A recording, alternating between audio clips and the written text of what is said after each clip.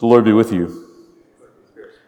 Blessed Lord, who caused all holy scriptures to be written for our learning, grant us so to hear them, read, mark, learn, and inwardly digest them, that by patience and the comfort of your holy word we may embrace and ever hold fast the blessed hope of everlasting life, which you have given us in our Savior Jesus Christ, who lives and reigns with you and the Holy Spirit, one God, now forever and ever.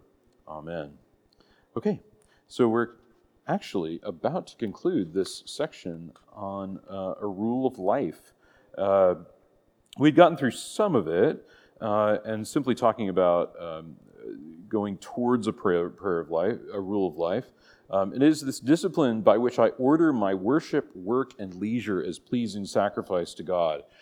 If you're like me, you struggle to balance work, worship, and leisure.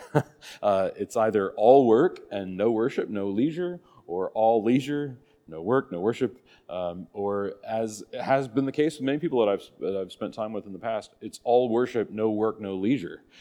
They seem to love to pray. They seem to do this all the time. It's not a very common problem, but it does happen, and they actually find that prayer actually wears them out over time. They need to take time for leisure. I'm reminded that some of the most ascetic monks in the world at this monastery up in the French Alps, which is the Carthusian Charter House.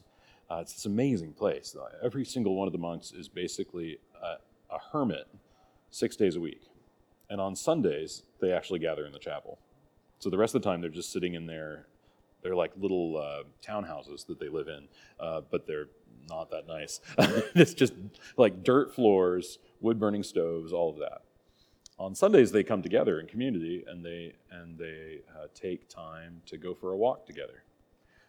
They take time for leisure. But the rest of the time, it's strict work and prayer, and that's it. But they have time for leisure.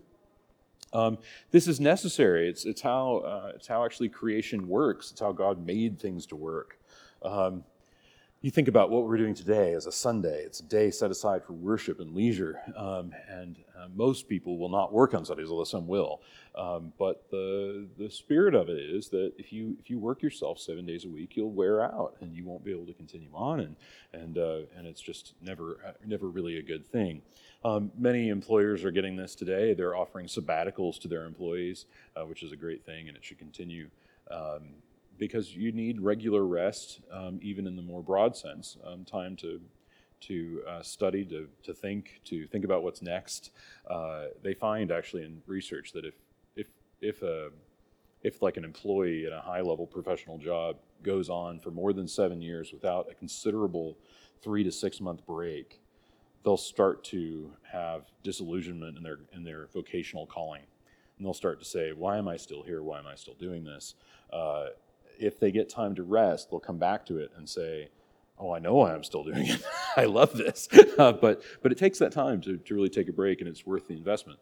So those are just some thoughts on that. I think that we have a tendency as Americans to put more emphasis on work and leisure than worship, for sure. Definitely more work than leisure.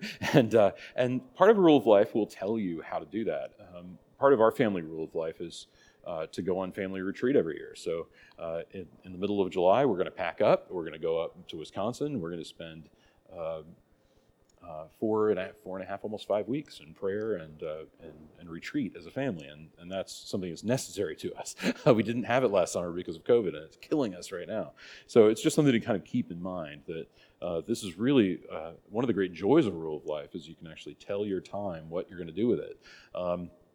So I want to start today with question 255 and asking why prayer is an essential part of the rule of life. So why is prayer an essential part of a rule of life? Through prayer, I rely upon God for strength, wisdom, and humility to sustain and guide me in my rule of life. Without the love of God and the power of His Spirit, I will not attain to the fullness of Christ. Romans 8 talks about attaining to the fullness of the stature of Christ, right? Which is sort of an interesting thing. It's kind of like a phrase that you'd use for a child growing into the full stature of their mother or their father, right? But here, Paul uses it to talk about growing into the full stature of Christ, like how. It's not just to be as tall as He is; it's to be as grown up as He is. right? As mature as he is. And the reality of it is that what is, well, think about this. What is the life of Jesus before the Father? What is it like? What's it like? It's a life of prayer, and certainly a life that's the life of the Holy Spirit. It's not any other life. Like, it's not like he gets up in the morning and makes himself a cup of coffee, right? It's a life of prayer. Now, it's interesting to note that he does have a body, right, at the right hand of the Father. So, I don't know. Maybe he does like coffee. But the point is that this life is primarily a life of prayer. It's primarily a life of a life in the Spirit, and so this is an essential thing. In fact, it's Jesus' life. It's his pneumatic life, right? That's a theologian's way of saying the spiritual life. It's pneumatic. By the way, pneuma is the word for spirit in Greek, and that's where we get the word pneumatic tool, right? It's an air-powered tool. It's powered by something you can't see. He lives in the glory of the Father by the Holy Spirit, and is constantly. And this is sort of the general sense in Western theology, is that the Holy Spirit proceeds from the Father, right? But also the Son. In the West, we speak of double procession. And the idea here is that Jesus is so living the life of the Holy Spirit before the Father that he sends the Holy Spirit to his church, which is his body, right? So it's this kind of like incredibly mystical idea, but it's I think it's the truth. That this is Jesus' life, and without entering into that life of prayer and the life of the Holy Spirit, we cannot become like Christ. Period. And really, in reality, there's no way to will yourself to be like Christ. There's no way. You can say, "I'm going to try harder." This is in fact the funny thing about things like I remember in high school reading the autobiography of Benjamin Franklin. Did you ever read this? It's kind of a fun little book. But he decides that he's going to apply himself to moral virtue, kind of in the enlightened, sense that a colonial gentleman would. And it's funny to watch because he's undertaking this kind of self-powered act, and he keeps track. Now, as you may know, Benjamin Franklin was not a particularly virtuous man. But he's doing this kind of like feign of trying, and of course it's a disaster because it's not powered by the life of grace. For the Christian, no amount of kind of moral self-improvement is enough. The Christian life has to be rooted in prayer. It has to be rooted in the life of the Holy Spirit, or it quickly devolves into this kind of Pelagian exercise of, well, I'm just going to try to make myself morally perfect. It's funny, actually, that historically much of American moralism is actually tied directly to American colonial ideas about the moral life. Particularly, and Puritans did not think this way on the continent. They didn't think this way in Europe, but they wound up thinking this way in America. And they took on these ways of godliness that were sort of like, you have to really, make a list and check it twice and find out who's naughty and nice that way. But the reality of it is that is seeped into the American consciousness. We have this idea that certain things are good and certain things are bad, and good Christians don't do this, but they do this, and they don't do this, and they do this, and part of the problem is that it's a kind of moralistic idea of Christianity that really does divorce us from this idea of God's grace working in us, which is to build us up to the stature of Christ. That is the idea in Romans. All right, so let us just pray the Lord's Prayer at the end of it. Our Father, who art in heaven, hallowed be thy name. Thy kingdom come, thy will be done, on earth as it is in heaven. Give us this day our daily bread, and forgive us our trespasses, as we forgive those who trespass against us. And lead us not into temptation, but deliver us from evil. For thine is the kingdom, and the power, and the glory, forever and ever. Amen. Okay, we're going to jump right into the Ten Commandments today, turning to page 91. in all of Anglicanism, and going back even further, it was understood that Christians should memorize the Ten Commandments. I know this is a novel idea. Many have not. I remember there's this wonderful, Stephen Colbert. Love Stephen Colbert. It's this bit that he did where he was asking this congressman who had proposed placing a Ten Commandments monument on Capitol Hill. He was interviewing him. And of course, it was before Stephen Colbert was well known, so this congressman had no idea who he was. And he was like, Congressman, what are the Ten Commandments? He said, you want me to name them? And then he just sort of like, he completely botched it. He could name 3 of the Ten Commandments. So this is an ongoing issue that Christians are like, well, you need to have the Ten Commandments. We need to know something. And they just don't know what they are. It's like, well, you should know what they are. And I've, in fact, failed ordination examinees for not knowing the Ten Commandments. And for right reason. I mean, they shouldn't be ordained if they don't know the Ten Commandments. Like, that's a really basic thing to know. But let's recite them. Number 1, I am the Lord your God. You shall have no other gods but me. You shall not make for yourself any idol. You shall not take the name of the Lord your God in vain. Remember the Sabbath day and keep it holy. Honor your father and your mother. You shall not murder. You shall not commit adultery. You shall not steal. You shall not bear false witness against your neighbor. You shall not covet. Okay, you want to know a really easy way to remember these? It's like really, really, really simple. Okay, so it's one God, which is I am the Lord your God. You shall have no other gods but me, just one God.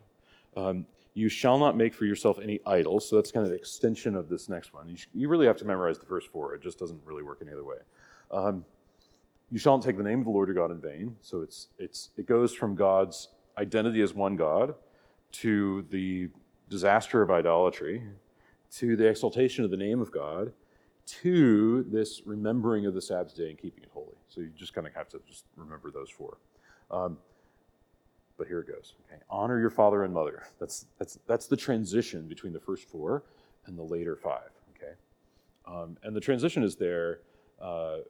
We think because, well, it's always a problem in human society to dishonor father and mother, right? Destabilized societies very quickly actually devolve into patricide. You kill your own father. Why would you kill your father?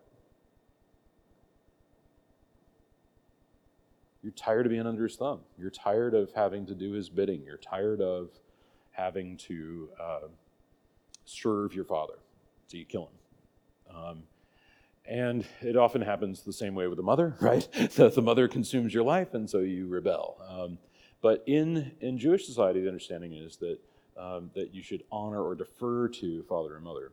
Well, I'm going to talk more about this as we go on, but it's basically this transition because really the reality of it is that the way that you think about your mother and father is the way you think about God. We know this. Very important. Okay.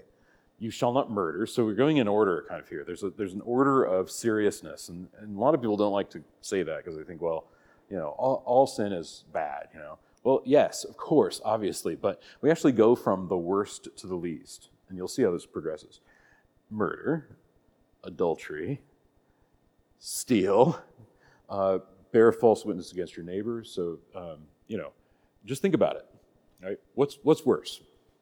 To steal or to lie about something? And a lot of people are going to say, well, it's to lie. No. It's to steal. Right?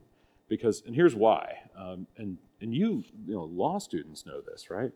Property is important in law. Why?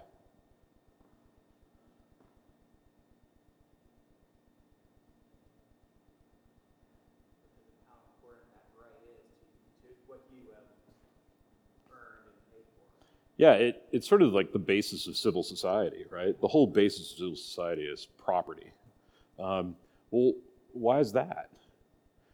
The reality of it is that it's how we actually maintain boundaries, personal boundaries between where I end and where you begin, right? So a theft is a violation. If you ever talk to somebody who's had their house robbed, what do they always say? They say, I just feel so violated. It's like, well, there's a reason for that. It's because theft is a violation of you as a person. And yes, to be lied to is bad. But there's not this kind of violation that goes on. And especially in more traditional societies, that don't deal in information like we do, to steal someone's property is a real problem because they've, by and large, worked for that deeply. They've sacrificed for that, and you've taken from them what is not yours. So sometimes we have to just sort of smooth that one over and say, like, why is it more important to? Why is this one more severe than the others? And then finally, you shall not covet. Now, it's interesting to note also that covetousness is often divided into two commandments. One, covet your neighbor's wife. So there's this kind of like coveting that leads to adultery and also coveting that leads to theft. But if you think about that enough, you can sort of say, oh, well, now I understand how the ordering goes, right? It's adultery first, then this steal, right? Because covetousness refers to both. So you can sort of get that order there in that way. I know there's some hand movements and things like that, but I don't do that. But that's how you kind of memorize it. You memorize the first four, and then you just start work through the others. But there is an order. There's an order to them. Okay, so let's keep moving. What are the Ten Commandments? The Ten Commandments are a summary and outline of God's law. What is God's law? God's law, Hebrew Torah instruction, is God's direct pronouncement of his will, both for our good and for his glory. This is a wonderful Packerite sort of statement. Jim Packer definitely would say something like this. And he definitely did write this.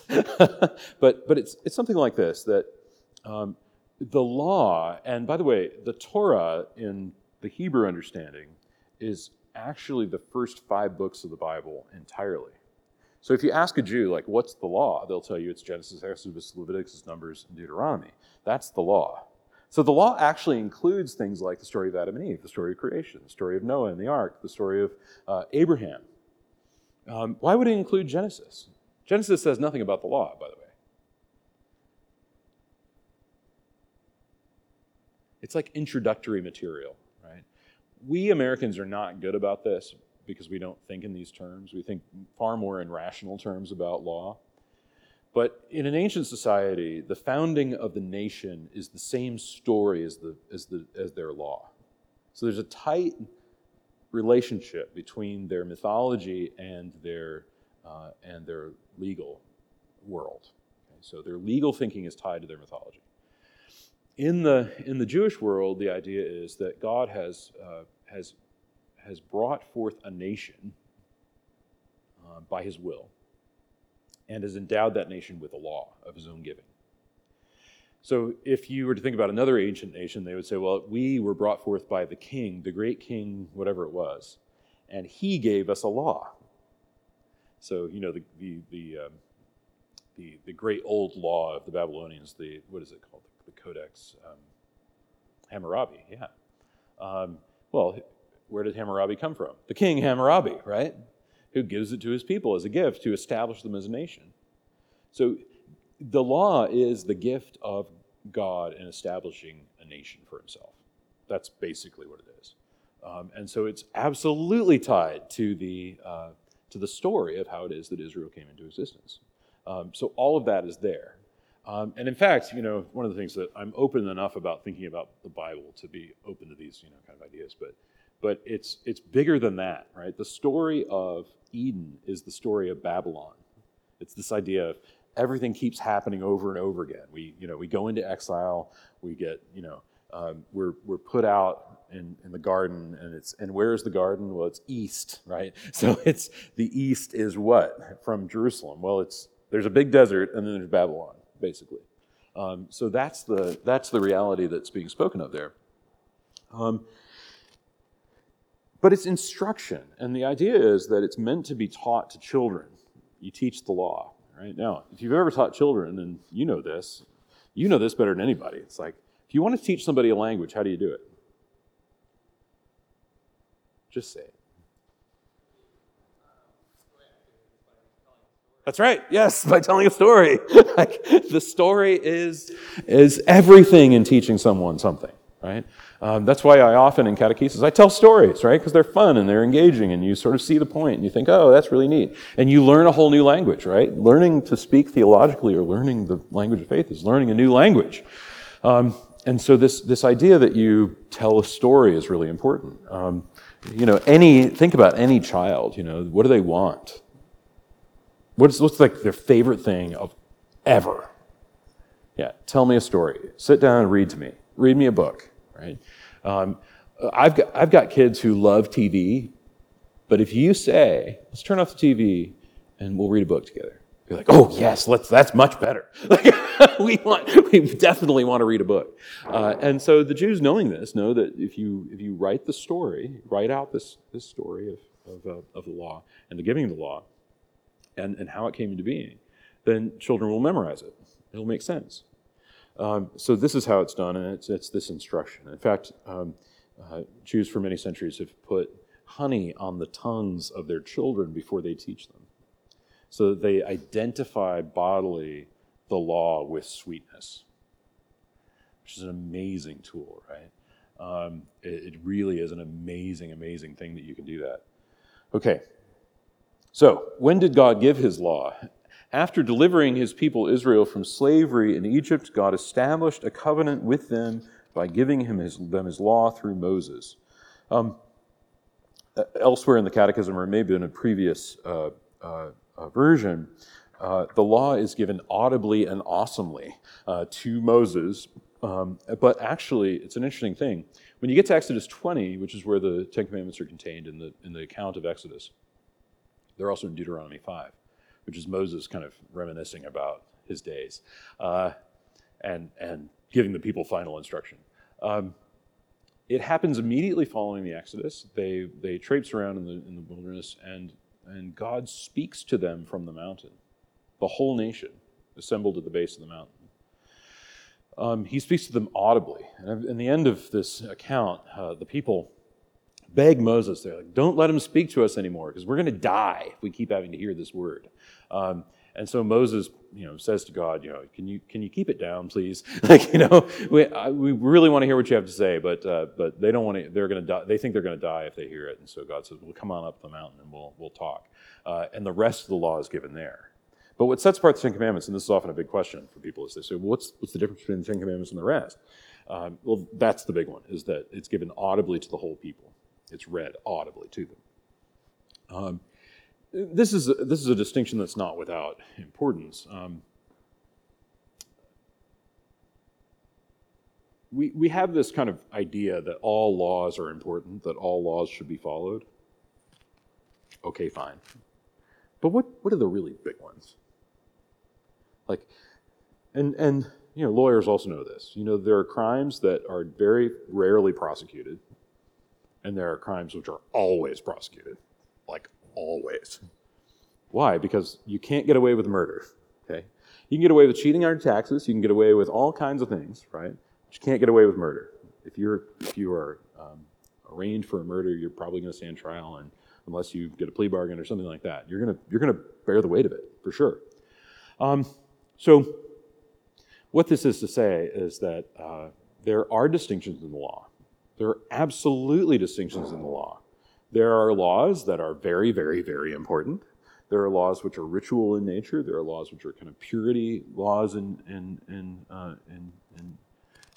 that sense. And so when people say, like, well, so fine, you shall not commit adultery, but what's all this about, wearing linen or, wearing, it doesn't make sense. Like, why is that important and the other one's not? Well, look, the very first distinction is that the Ten Commandments are recited before the people audibly.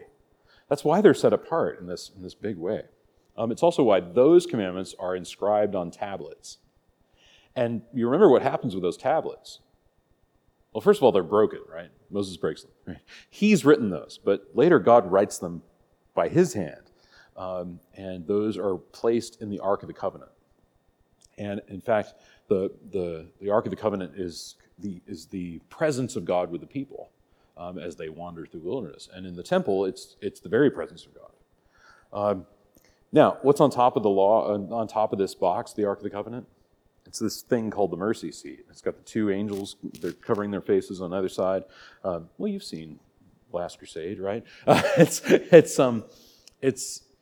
this mercy seat is where blood is sprinkled on the Day of Atonement every year. So there's this very tight connection between this life of ritual sacrifice and the law. The understanding is that you have to make expiation because of your violation of the law and you have to make that expiation before God.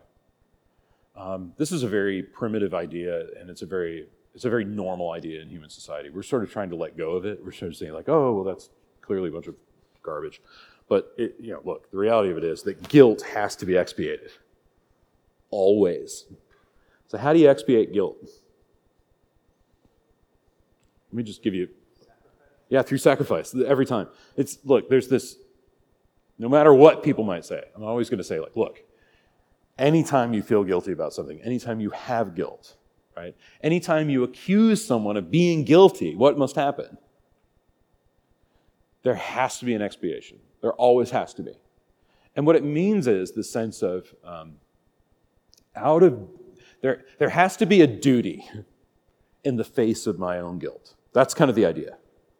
And I'm either going to make it right, make amends, or those amends are impossible. They can't be made, right? I can't, if I kill my neighbor's cow and I have no cow, right? I can't give him a cow, right? I have to find a way to expiate for that offense. So the law provides ways to do that. And at the very top end of this law is this idea that, well, you can, there are ways to do that don't involve major offenses. Now, the law is pretty clear that you have to restore property to your neighbor whom you've stolen from, or you've killed their cow, or whatever it is. And it gives specific instructions to, if it happens in this way, then you have to do this. If it happens in this way, then you have to do this. But the law is also very cognizant of the fact that we violated God. And we have to make expiation for that. How the heck do we do that? Well, it brings up this whole idea of sacrifice. And sacrifice is essentially, you do the holy thing rather than the unholy thing. That's all that sacrifice really means. You just do the thing that's holy. You do the thing that's set apart. You offer meat on the altar before you eat it. Like, well, why would you do that? Well, because blood is holy to God. The blood belongs to God. You can eat the meat all you want, but the blood belongs to God. So, in fact, the Jewish idea is you sacrifice everything that you're going to eat. Ultimately, is sacrificed on the altar of the temple. The blood drains out, and then you have a barbecue, right? That's how it works. And the idea is God gets the blood, we get the meat, okay? Because the blood's sacred to God, and the meat's for us.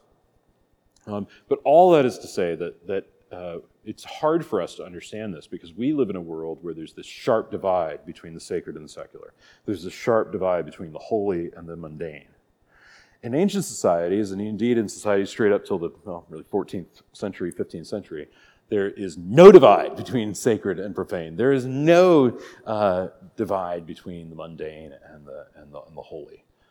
They operate in the same sphere. And all of life happens in God's universe. Like, no one understands that they could possibly do anything outside of God's world.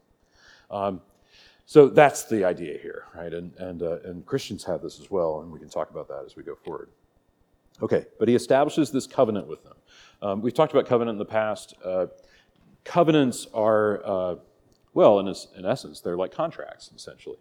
You enter into a contract with someone, and in a sense, in the ancient world, a covenant means that we become part of the same family. So it's, the really cheap and dirty explanation I often give is like, okay, so I have a beautiful daughter, and I have no sons. I need a son. And you have many sons. I need one of them. Because I have to pass down my land to someone. I have really good grazing land in winter. You have really good grazing land in summer. Why are we doing this? This is a terrible thing. Like, we're not going to live if we don't do this. So what do? We say, you give me your son to be a husband to my daughter, and I will let you graze your flocks on my land in winter. If you let me graze my flocks on your land in summer. Okay. Deal. And you think, well, we're going to spit shake on it. No. You got to get more than that. You cut animals in half and you walk among the parts. That's how you enact a covenant. And what is exchanged here is not just sort of like grazing rights. It's not like mineral rights. This is why, again, we go back to property, right? Property is sacred. It really does matter that this is mine and that's yours. Because we can enter into a covenant with one another whereby that property is maintained, but because we are now members of the same family, we bear it responsibly together because we freely enter into this covenant. Okay, does that make sense? That's why, and I really want to bring this to your attention because as kind of the radical left talks so much about, the abandonment of all ideas of property and contracts and all the rest is sort of like the evil patriarchy come to get us. It's like, no, it's just so wrong. It's so just dead. It's completely wrong, right? Property law, the ideas of property are written into Scripture.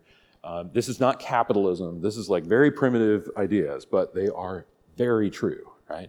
It's that you must have some idea of who owns what, but you must also have the opportunity to willingly enter into a covenant with another. Okay, now, 3 generations go by, and what happens? Well, every generation has to re-up the covenant. Or what? It just kind of fizzles, right? Now, there's only one way to get out of a covenant, by the way. This is really fun. Somebody's got to die. That's it. So if I die and we're in a covenant, what do you get? Actually, the covenant's not canceled. You get everything. Because we're in that, it's meant to benefit the one. This is like a trust law, right? It's like if you're in a trust relationship, and I die, where's the trust go? It goes to the beneficiaries of the trust. But see, in this one, the beneficiary is the trustee. It's the same thing, right? So what we have is we have this situation where, just think in big terms. When we think about the new covenant, right? The old covenant is abolished through what? The death of Jesus, right? He dies, canceling that old covenant, right? It's just gone with all the rights and all the laws that are there. And he establishes a new covenant in place of the old, right? Which continues on much of it, but is a new covenant of reconciliation. Rather than this understanding. And of course, it's the same idea, right? It's a fulfillment of it. Because the idea in the Old Testament law is, I will be your God and you will be my people. This is the covenant with Abraham, right? And this is why Paul goes on and on and on in Galatians and Romans about why the first covenant with Abraham is the really important one, and the one that's with Moses is later, right? Because the one with Moses is this law given as an accessory to the previous. So all this is to say that what happens in a covenant is this exchange of persons, right? It's characterized by statements such as, I will be your God and you will be my people. And Jesus characterized this by saying things like, if you love me, you will keep my commandments. And I will pray the Father, and he will send you another a counselor, a comforter. Okay, we good so far? Right. So all law deals with covenants. Okay, that's really important. All law deals with these ideas of exchange of persons. Violations of covenants carry with them penalties, right? Like either death or what? You got to make it up somehow. Like you got to figure it out. And so it's death, sacrifice, or restoration. Those are the only ways you can really stitch it up. Okay. How did Jesus summarize God's law? Jesus summarized God's law by saying, you shall love the Lord your God with all your heart, and with all your soul, and with all your mind. This is the great and first commandment. And a second is like it. You shall love your neighbor as yourself. On these 2 commandments depend all the law and the prophets. So we actually see this reflected in the 10 commandments, right? It's, you love the Lord your God, which means that he alone is to be worshipped and adored. He alone, that pretty much clears away the idol issue, right? Is you love God alone, you can't have idols. You love God alone, you'll keep the Sabbath. You love God alone, you'll hallow his name, all those things. Okay. But there's a deeper thing going on here too, which is that, what does it mean to love God? I mean, just sort of like having nice, warm, fuzzy feelings about God? Yeah, which is what? What is worship? It has something to do with that, but it's bigger than that. Yeah, worship is basically the gift of self. So worship means bringing yourself before God. That's what it basically is. You make an offering of yourself, right? It's the language that Paul uses, like, I appeal to you, brethren, by the mercies of God, to offer your bodies as living sacrifices, right? This is to offer up the body before God. That's worship.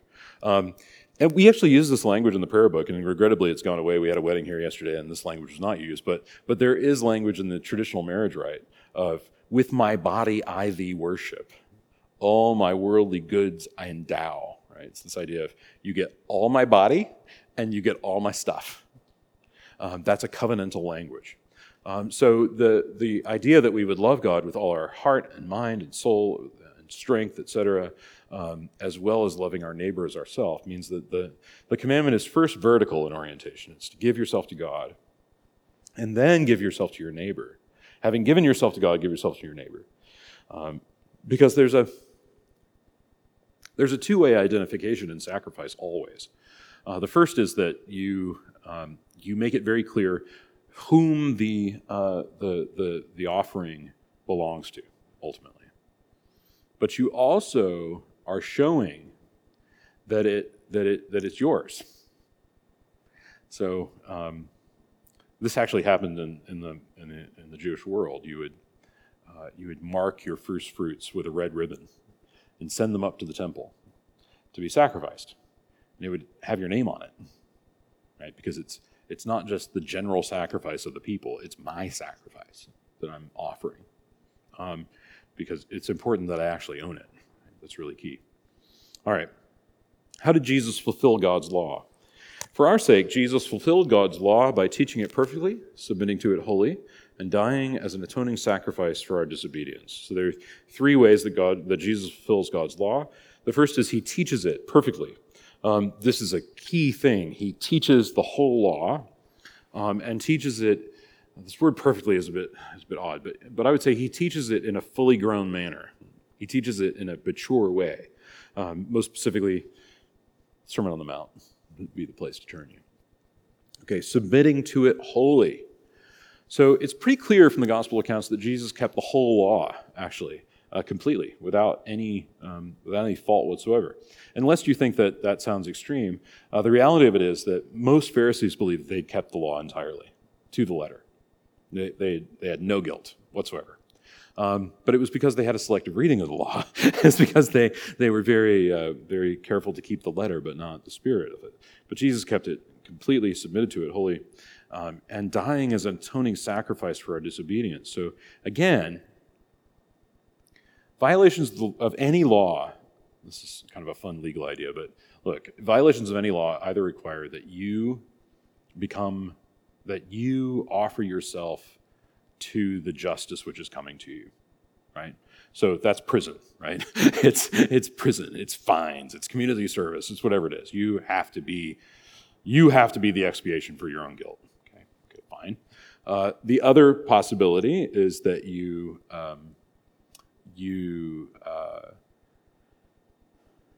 make restitution in some meaningful way, and probably then some, right? Give me my money back with interest. Okay, well, if you do that, then we'll let you off the hook for going to prison. That'll be fine.